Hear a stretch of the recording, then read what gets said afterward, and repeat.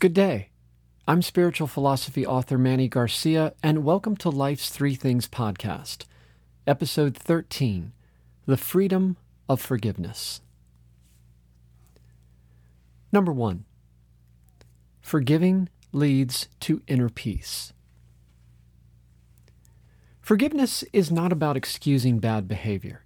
It's about becoming bigger than the bad behavior. I forgive you despite what you've done is not an absolution from consequences. It's an act of compassion that seeks to move on. When we refuse to forgive, we make a decision to live in the past, and that decision stays with us every day we don't forgive. That's why the act of forgiving has much more to do with the forgiver than it does with the offending person. When you harbor a grudge or hold on to bitterness, you are fueling an internal, smoldering negativity that limits your capacity to experience joy. Your joy can then become unstable at the mere mention of the person with whom you are staying angry. This creates a mental acidity that can negatively manifest in your life psychologically as well as physically. Forgiveness is the only antacid that will neutralize that kind of mental heartburn. If you're holding on to anger or disdain for anyone you feel has wronged you, your inner peace is no further than one forgiving thought away. Number 2. Forgiveness is awareness.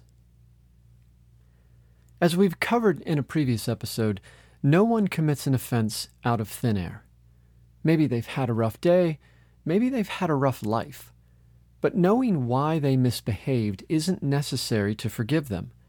It's enough to know that anyone's offensive behavior is never without a source. This knowledge helps us to not take another's behavior personally, or at least to take it personally less often. Instead of immediately taking offense, we can look straight through a person's bad behavior to see an unhealed part of them. We then see that they are striking out, usually in pain themselves, at a world they fear, much like a child throwing a tantrum. Similarly, with people who aren't trying to hurt us but speak or act in insensitive ways, we start to see the innocence behind their unintended offenses. As we elevate our awareness, we'll realize that it was never us, but rather our incomplete perspective that took offense. Sometimes, though, we will take offense to others' behavior, and when that happens, it's prudent to have a direct but gentle conversation with them that's aimed at preserving honesty and integrity in the relationship. But the more effort we give to forgiving others, the easier forgiveness becomes, and eventually we'll evolve to living in a state of instant forgiveness, or, for starters, instant compassion. And number 3, forgiveness is evolution. Depending on the offense, forgiveness can be a very difficult thing to access. But there are many inspiring accounts from those who've had to dig very deep for forgiveness. These include people who have lost loved ones to murderers, as well as soldiers who have been tortured as prisoners of war.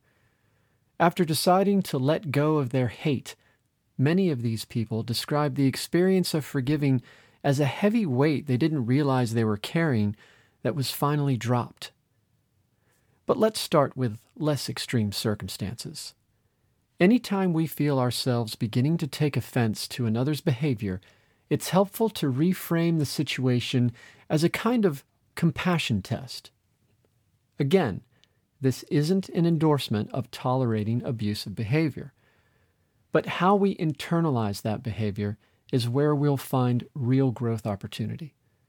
Becoming ensnared by anger, spite, or a desire to retaliate obscures that growth opportunity. But reaching for empathy, compassion, and love enhances that opportunity. We're all a work in progress, and when we have the intention to help one another, coupled with well-defined boundaries, forgiveness becomes easier and life becomes more loving. You're welcome to visit authormannygarcia.com to find books, social media links, and more topics like this. Thanks for joining.